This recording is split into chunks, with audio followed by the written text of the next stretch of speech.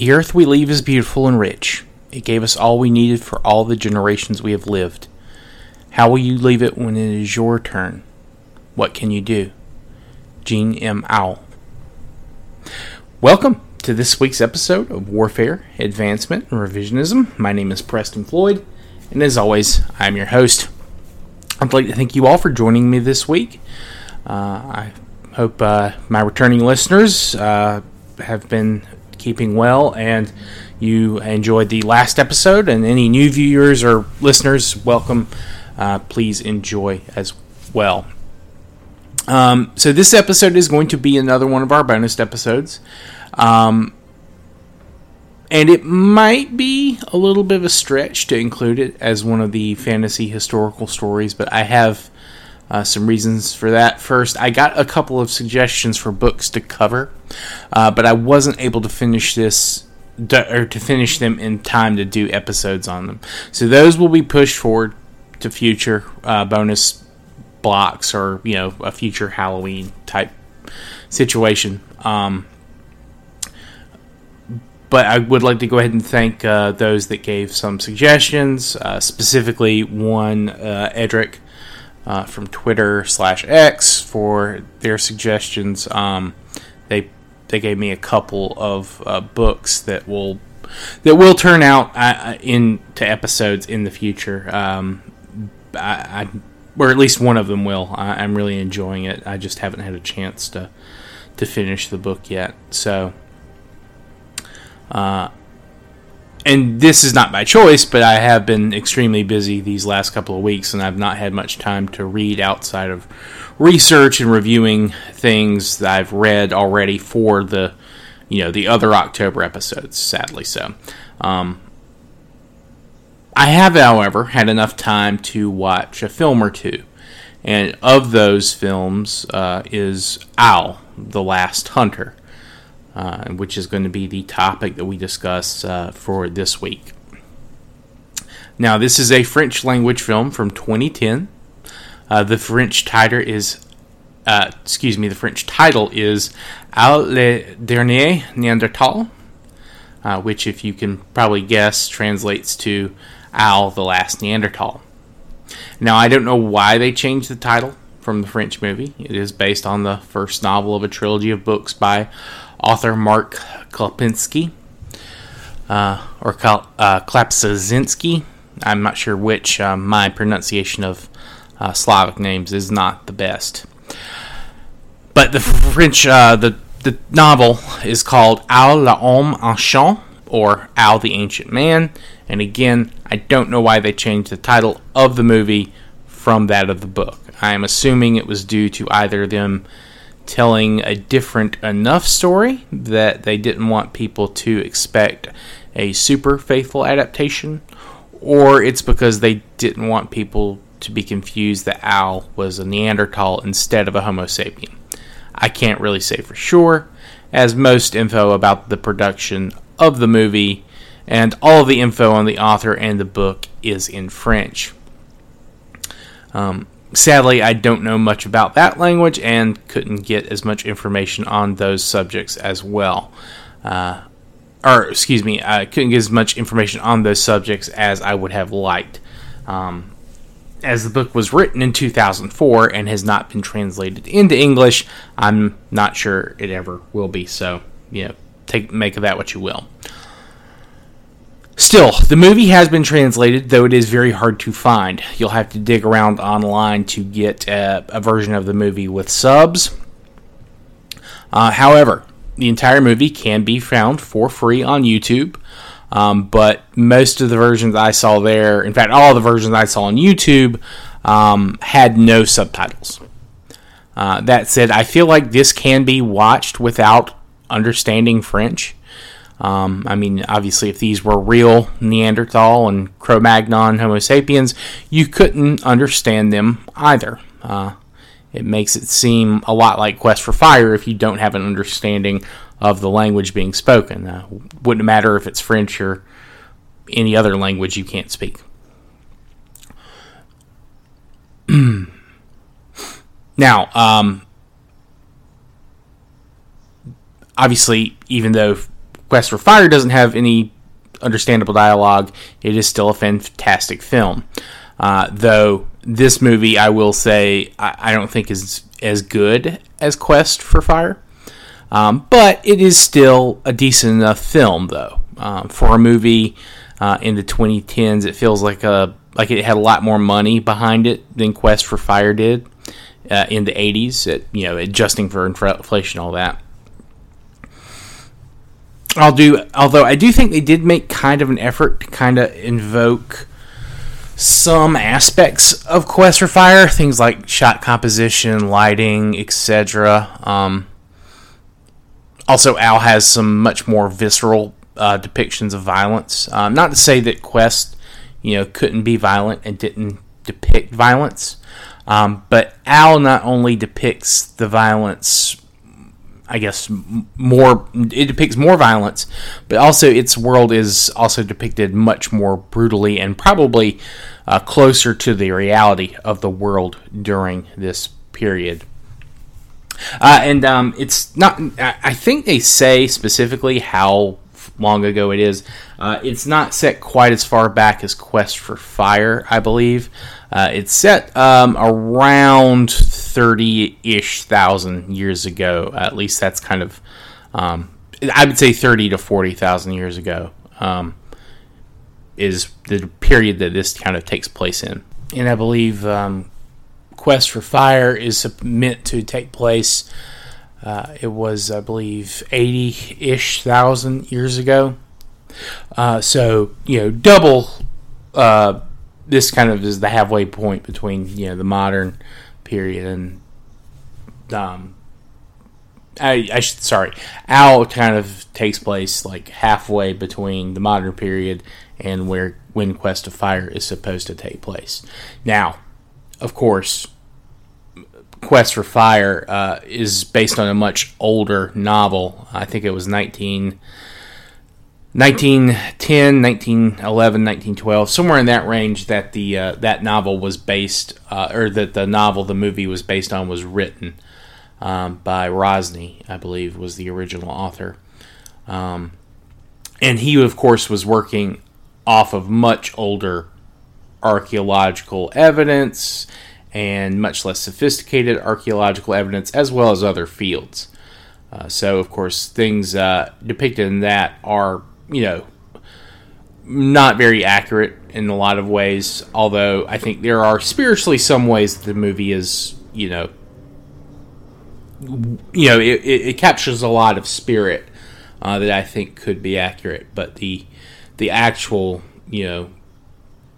science of it and the quote unquote accuracy of it leaves a lot to be desired in terms of what the humans actually would have been like. Now, of course, Al is much more recent, has a lot more archaeological and various other types of evidence to go on. So it is more accurate. But that being said, 2004 is still, there's been a lot of breakthroughs since then. In fact, one of the big discoveries that were made after the 2010 release of the movie, of course, is the discovery that, yes, modern-day Homo sapiens, at least those of European descent and some other places nearby, have DNA ancestry and Neanderthal genes floating around, which prior to 2013 was not confirmed by any DNA evidence or anything like that. Now, of course, there had been theories, but a lot of people considered the Neanderthal to be a much more primitive version of man. This, of course, as we have talked about in this show, is very much is very much probably not the case. I think there's a lot of, modern evidence and more recent discoveries that disprove that, and I think I've kind of talked about those things pretty well, at least in our earlier episodes. I think I mentioned some of the big discoveries, but if I didn't, then yeah, Neanderthals are much closer to us than we might be willing to believe, at least on certain things. They probably, again, had some physical differences, but not enough to be, wholly abhorrent or, unattractive in human eyes. They were just, they had slightly different proportions. They were shorter probably, but stouter and stronger. But our ability to create more advanced technology and our probably higher numbers really helped us in the end kind of supplant them. But we'll go into that here shortly. But this movie does depict a number of different interactions Neanderthals would have had with the early Homo sapiens in Europe. And most of them, as you probably guess, are very violent. And while we can't say that with 100% certainty, it is something that we know to have happened and probably was the norm, or at least more common than peaceful coexistence between Homo sapiens and Neanderthals. Excuse me, I lost my place in my notes here. We'll get back to it. Now, the protagonist, as you probably guessed, is named Al. He is a Neanderthal hunter. He and his tribe live somewhere in the Eurasian steppe. I'm guessing it is supposed to be near or in Siberia. And this is a very small group. I think there were no more than 10 or so that I could easily make out in the opening scenes. That said, most or none of the Neanderthals in the tribe have any type of characterization or importance really to the story, with the exception of Al, his young daughter Nea, and his best friend / hunting partner Boer. Now, there are a number of really good things that I think this movie does. They have a really good job. Like, the prosthetics look decent enough, like, to make the actors look like they are actually Neanderthals. I think the main actor, Simon Paul Sutton, he was actually an English actor, or a British actor, I should say.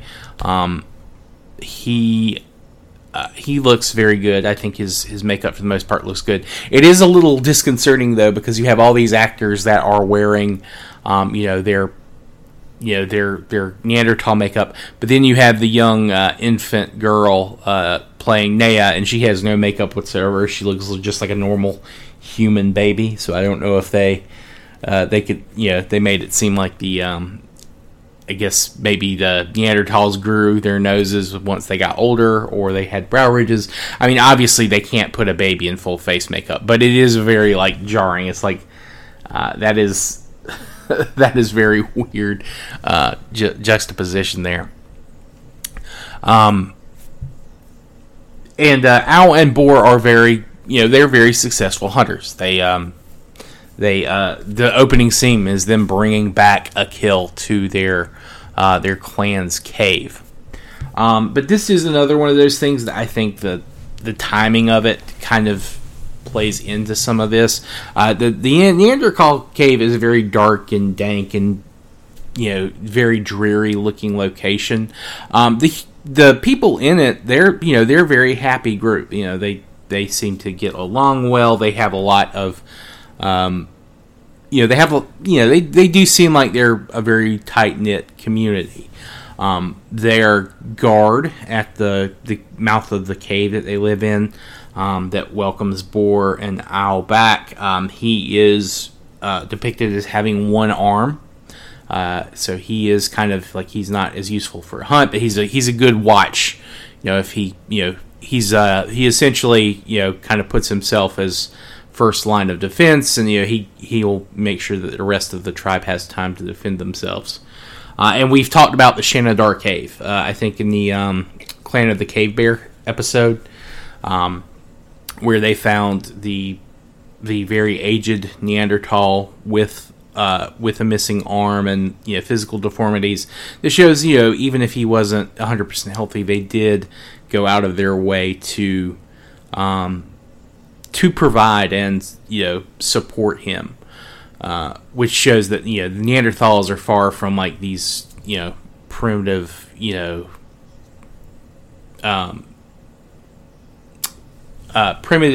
like brutal, violent people.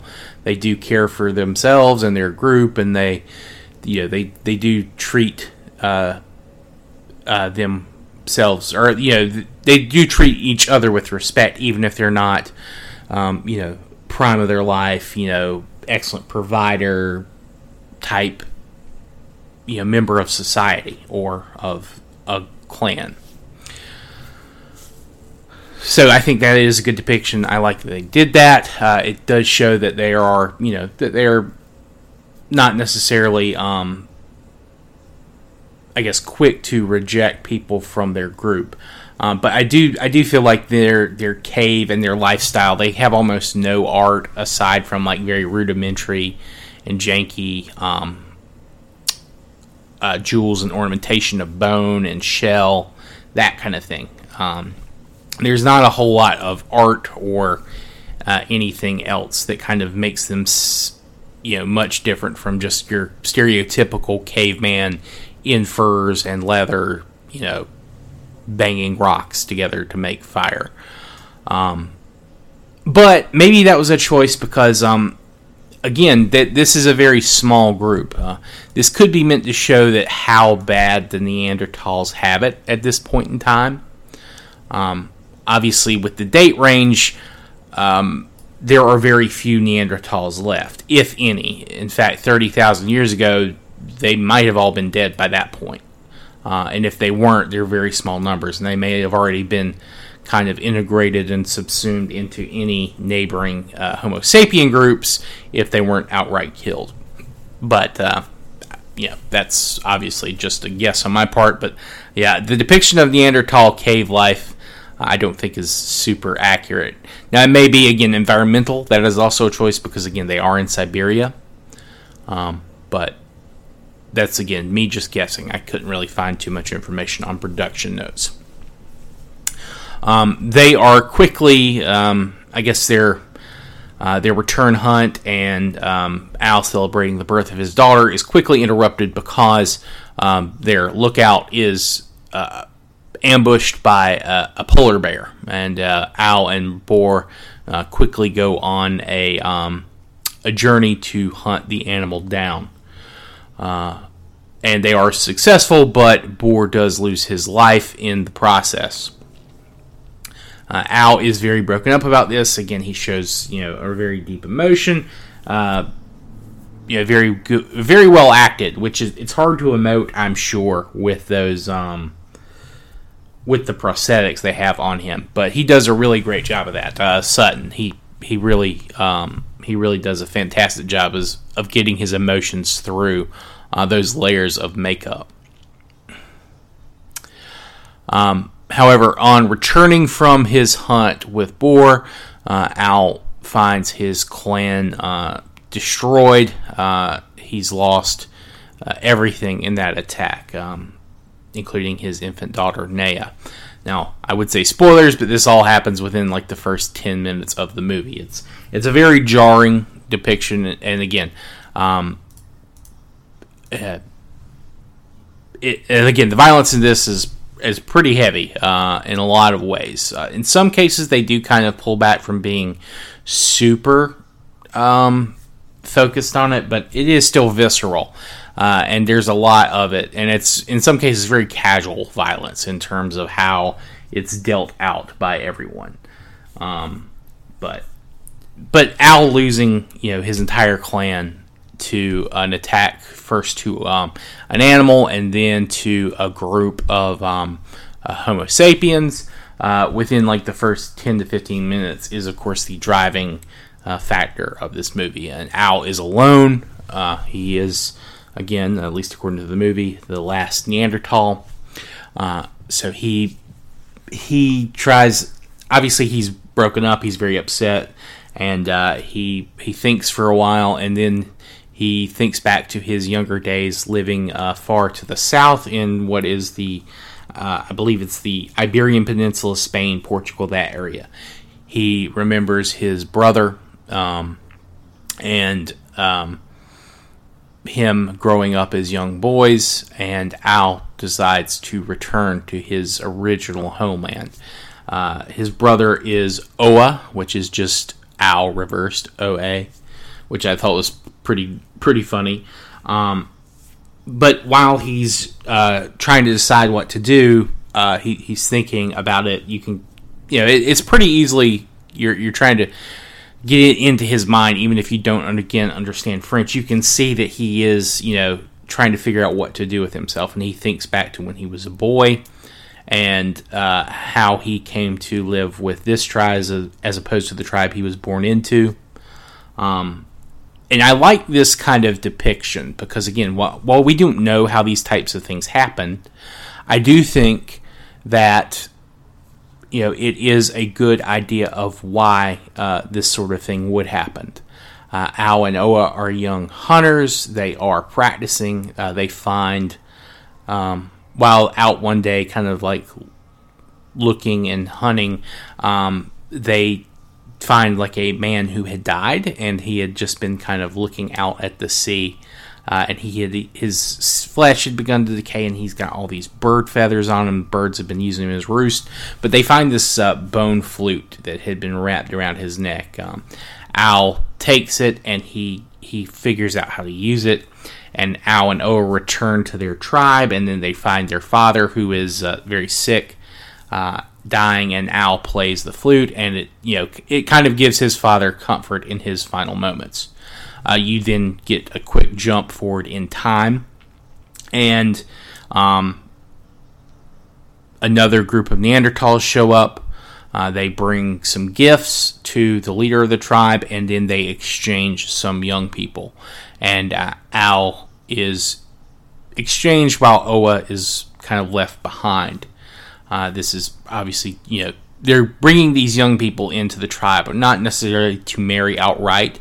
But obviously that is the end goal, that they're bringing these young people in so they can get accustomed to this new group, and then eventually they'll probably find a mate from within that tribe. And of course, Al is very distraught about this, but as he is leaving, his brother kind of gives him the flute, make sure he has it, and as he turns and walks away over the cliff, he turns back to his cave, the cave he had grown up in with his brother and father and mother, and he sees his brother pounding kind of like a stump drum, and that's kind of like the big driver for Al in a lot of this movie. This memory of his brother playing this drum, kind of urging him on, drawing him back to where he is originally from. And also that's where you're introduced to Boar. You see that Boar's a few years older than Al, but still fairly young, and that he's kind of like the first person in that group that Al is given to, that he's kind of like, hey, I'm Boar, are you okay? And Al, he kind of quickly becomes like a secondary brother to Al. I think it's pretty clear that he is kind of tries to take the place for Oa for Al to make it things easier. But again, that's stuff you just have to read into it. It's not clearly stated, but I think that's kind of how it works. Now, I don't want to give too much away because this is a good movie. It's not long. I think it's only about an hour and a half, if that. It's probably a little bit less, actually. But I do want to talk about some of the big themes. But before I do that, actually, there's a lot of animals in this movie, like live animals, not CGI. I think there are like some like CGI hornets or wasps or something like that, but like a lot of the other animals you see in this are very real. The polar bear is real. The shots of it are real, though obviously I think there are some very obvious green screens where they didn't want any humans nearby. But yeah, there's a lot of really well put together like animal handling scenes, so that's nice. Again, practical effects are something you really don't get too often in today's movie industry. For a number of reasons, but I do think it's there are certain animal scenes where, like, yes, you want a real animal there. Yeah, I think that's the main thing in terms of like animal stuff. I just thought that was one of those practical effects I thought really worked out really well for the movie. As Al makes his way, he does, of course, come across a number of other groups, almost all Homo sapiens, though he does meet one older Neanderthal man kind of hanging around a group of Homo sapiens. He's an outcast. And that's one of the things that you get very, it's a very heavy theme. There's like outsider, insider aspect of this early European lifestyle, like this early like Cro-Magnon, ancient Homo sapiens in Europe type lifestyle. But the Homo sapiens are not just, of course, fighting Neanderthals and fighting the wilds and the elements to survive. They're fighting each other.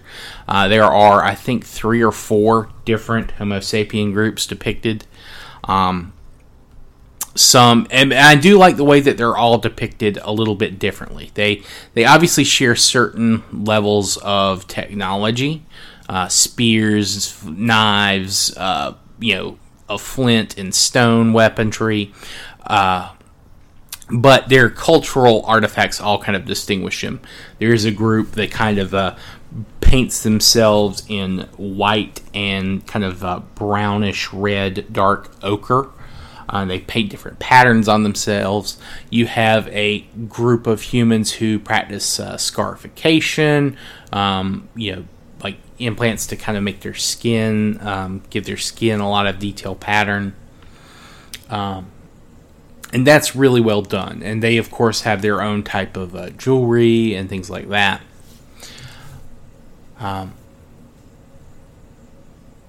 Now, Al, for the most part, he's a bit of a loner. Even when he's meeting these other people, he's put in a lot of danger from one of these Homo sapien tribes. But he does meet some people who are not immediately just downright, hey, I'm going to kill you. One of these is the human woman. Her name is Aki. She's played by Aruna Shields, who is actually a fairly... I think she's been in a few other things, but she actually has like a really... kind of a really detailed filmography. I think she's in a bunch of Indian movies as well. So she's been in a few things. She actually had a number of spots on BBC shows as well. And she does a great job. I think she's by far the best actor in this, by far. And that it may be that she's able to act better without all the prosthetics on. I think she's able to emote much more clearly.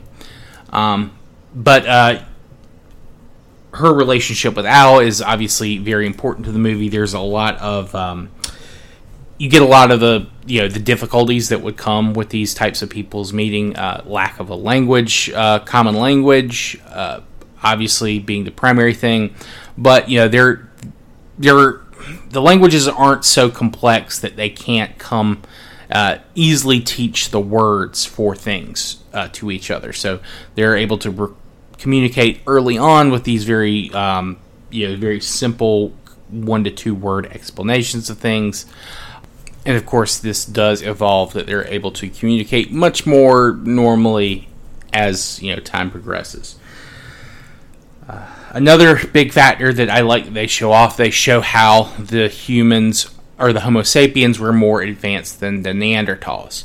Aki teaches Al how to use a spear thrower to kind of increase his range. She also shows him cave paintings, the very detailed paintings of things like rhinos and that sort of thing.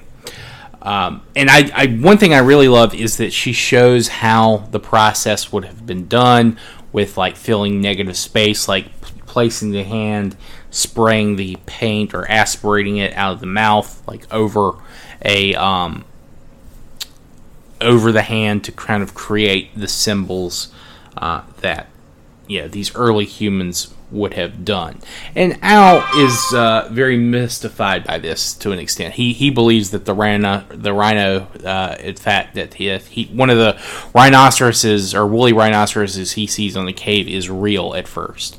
And Aki kind of has to convince him, no, it's just a depiction.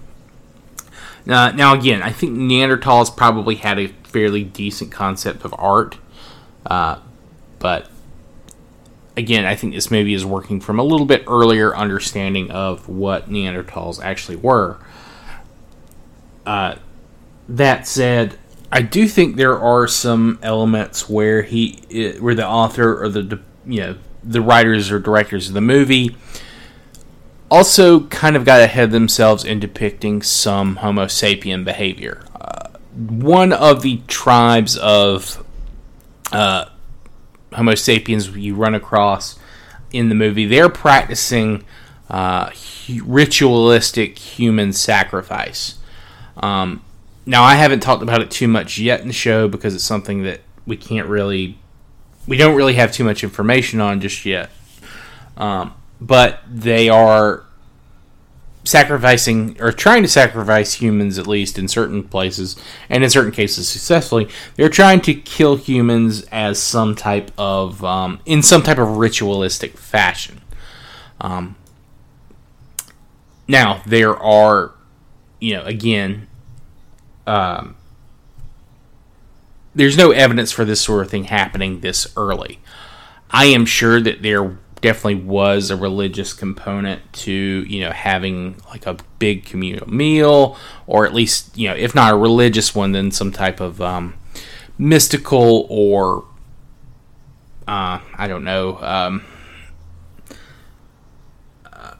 spiritual, for lack of a better term, reason for, these types of preparation and consumption of flesh. And we know that, humans did eat other humans. Again, we talked about how some of the earlier sites in Western Europe for Cro-Magnons there were evidence of human bones being eaten. Or being gnawed on, at least by other humans. Now, was this done actively? Was this done as kind of a way to, destroy your enemies or absorb their power? Or was this something that was only done with like a close family member who had died, that you consumed parts of their flesh so that they'd stay with you, that sort of thing? There are other cultures in other parts of the world that have practiced cannibalism. It's something that I think everywhere, at least everywhere on all the continents at some point or another, has had some type of cannibalism practiced. So, I don't think that is a big stretch to imagine that would be happening at this point in time. But the almost religious or mystical nature of the sacrifice, I think, might be a little bit ahead. But again, that could just be my guess, because again, we don't have evidence for these sorts of things. We know that there was probably, or we guess, I guess, would be the best way to play it. We assume that there is some type of mystical component and things like that to those cave paintings depicting animals. But we know that these were also, at least in some places, these were depictions, and they were also used to transmit knowledge about these animals, not just a spiritual or religious form, but they did have a practical purpose as well. Though the practical purposes may have been secondary, or they may have started as the primary, and then the the other aspects of them became more important. It's hard to say for sure. But the idea of sacrifice, of giving something up or offering something up to a force that is not, that is not apparent, we don't know that that is something that would have happened at this early period. There's no depiction of a god or a deity or anything like that, or an animal even, that the humans that are practicing sacrifice, I didn't see it, unless I missed it, but I didn't see any depictions of any kind of god or goddess or anything like that. They didn't have like a big Venus of Willendorf like figure in the background that they're sacrificing these people to. Whereas later that's definitely certain that something would appear. And remember, we talked about how these cave paintings of like animals and things like that this might have been a type of sympathetic magic, to like, you go into this cave, it's a part of the spirit world. You're trying to draw these spirits of these animals into the real world. They're trying to take them out with you. In this depiction, it's like we are killing these humans, presumably to eat them and other stuff.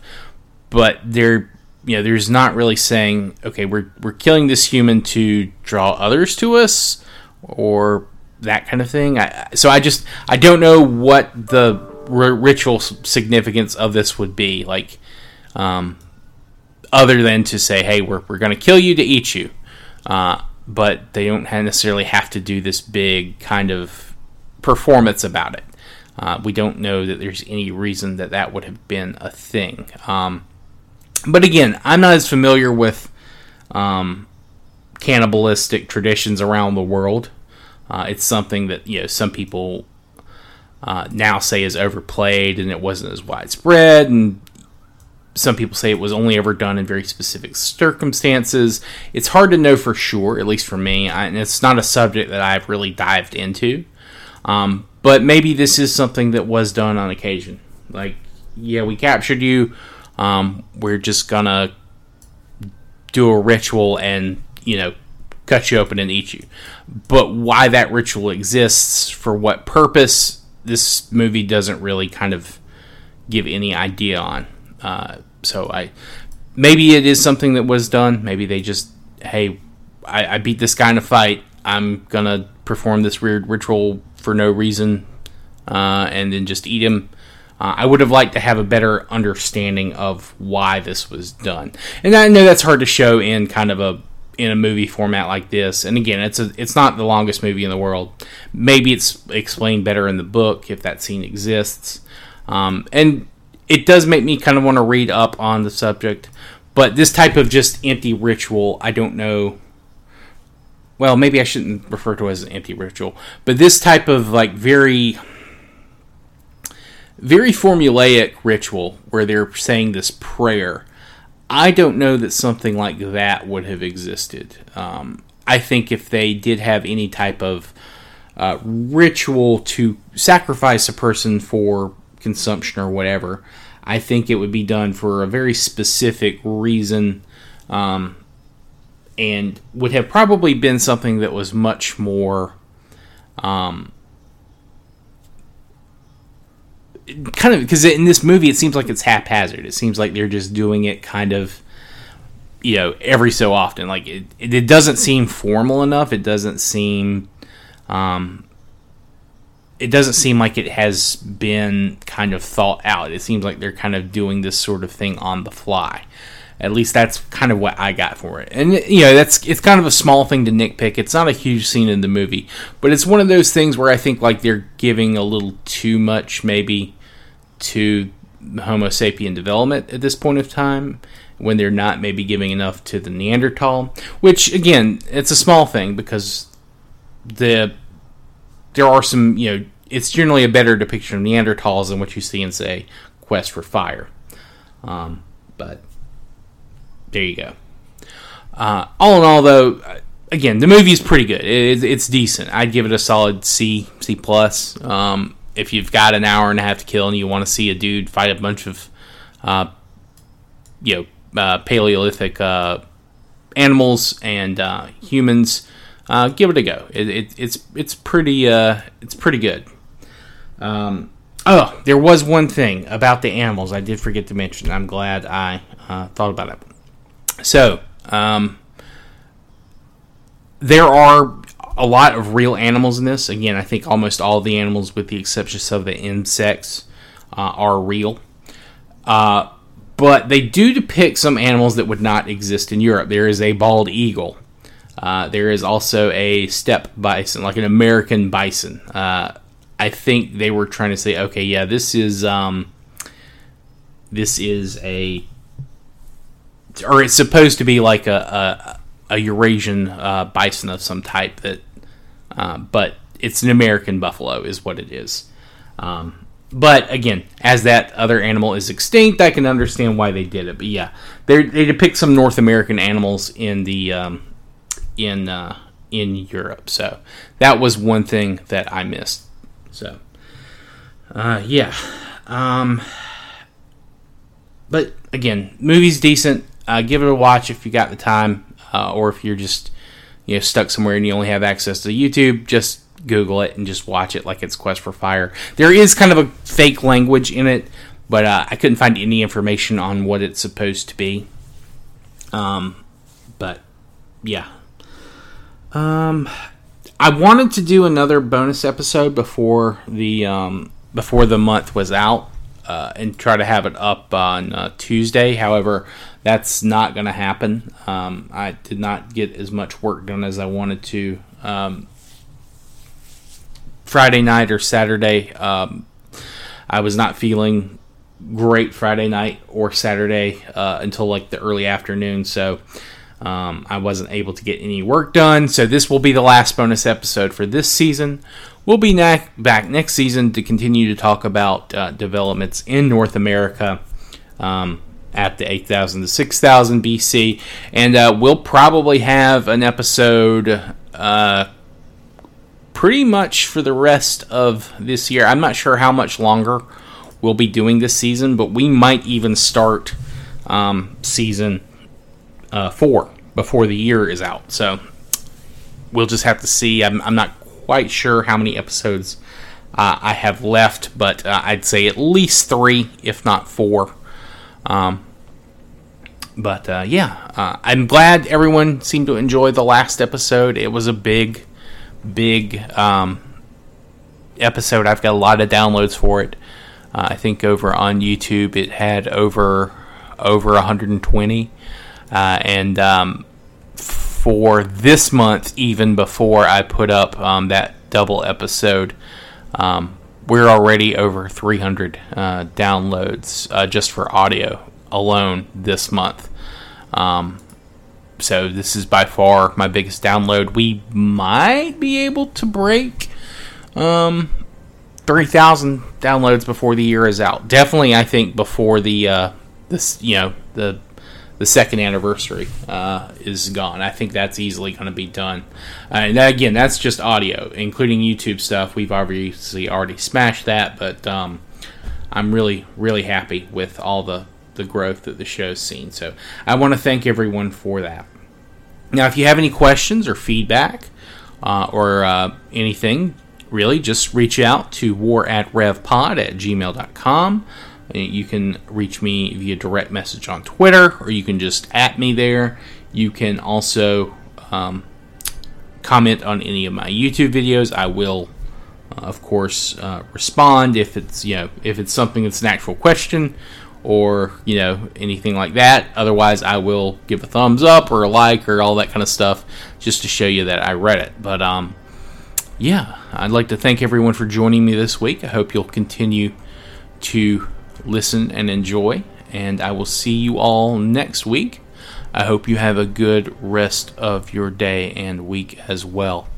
Thank you all. Talk to you later. Goodbye.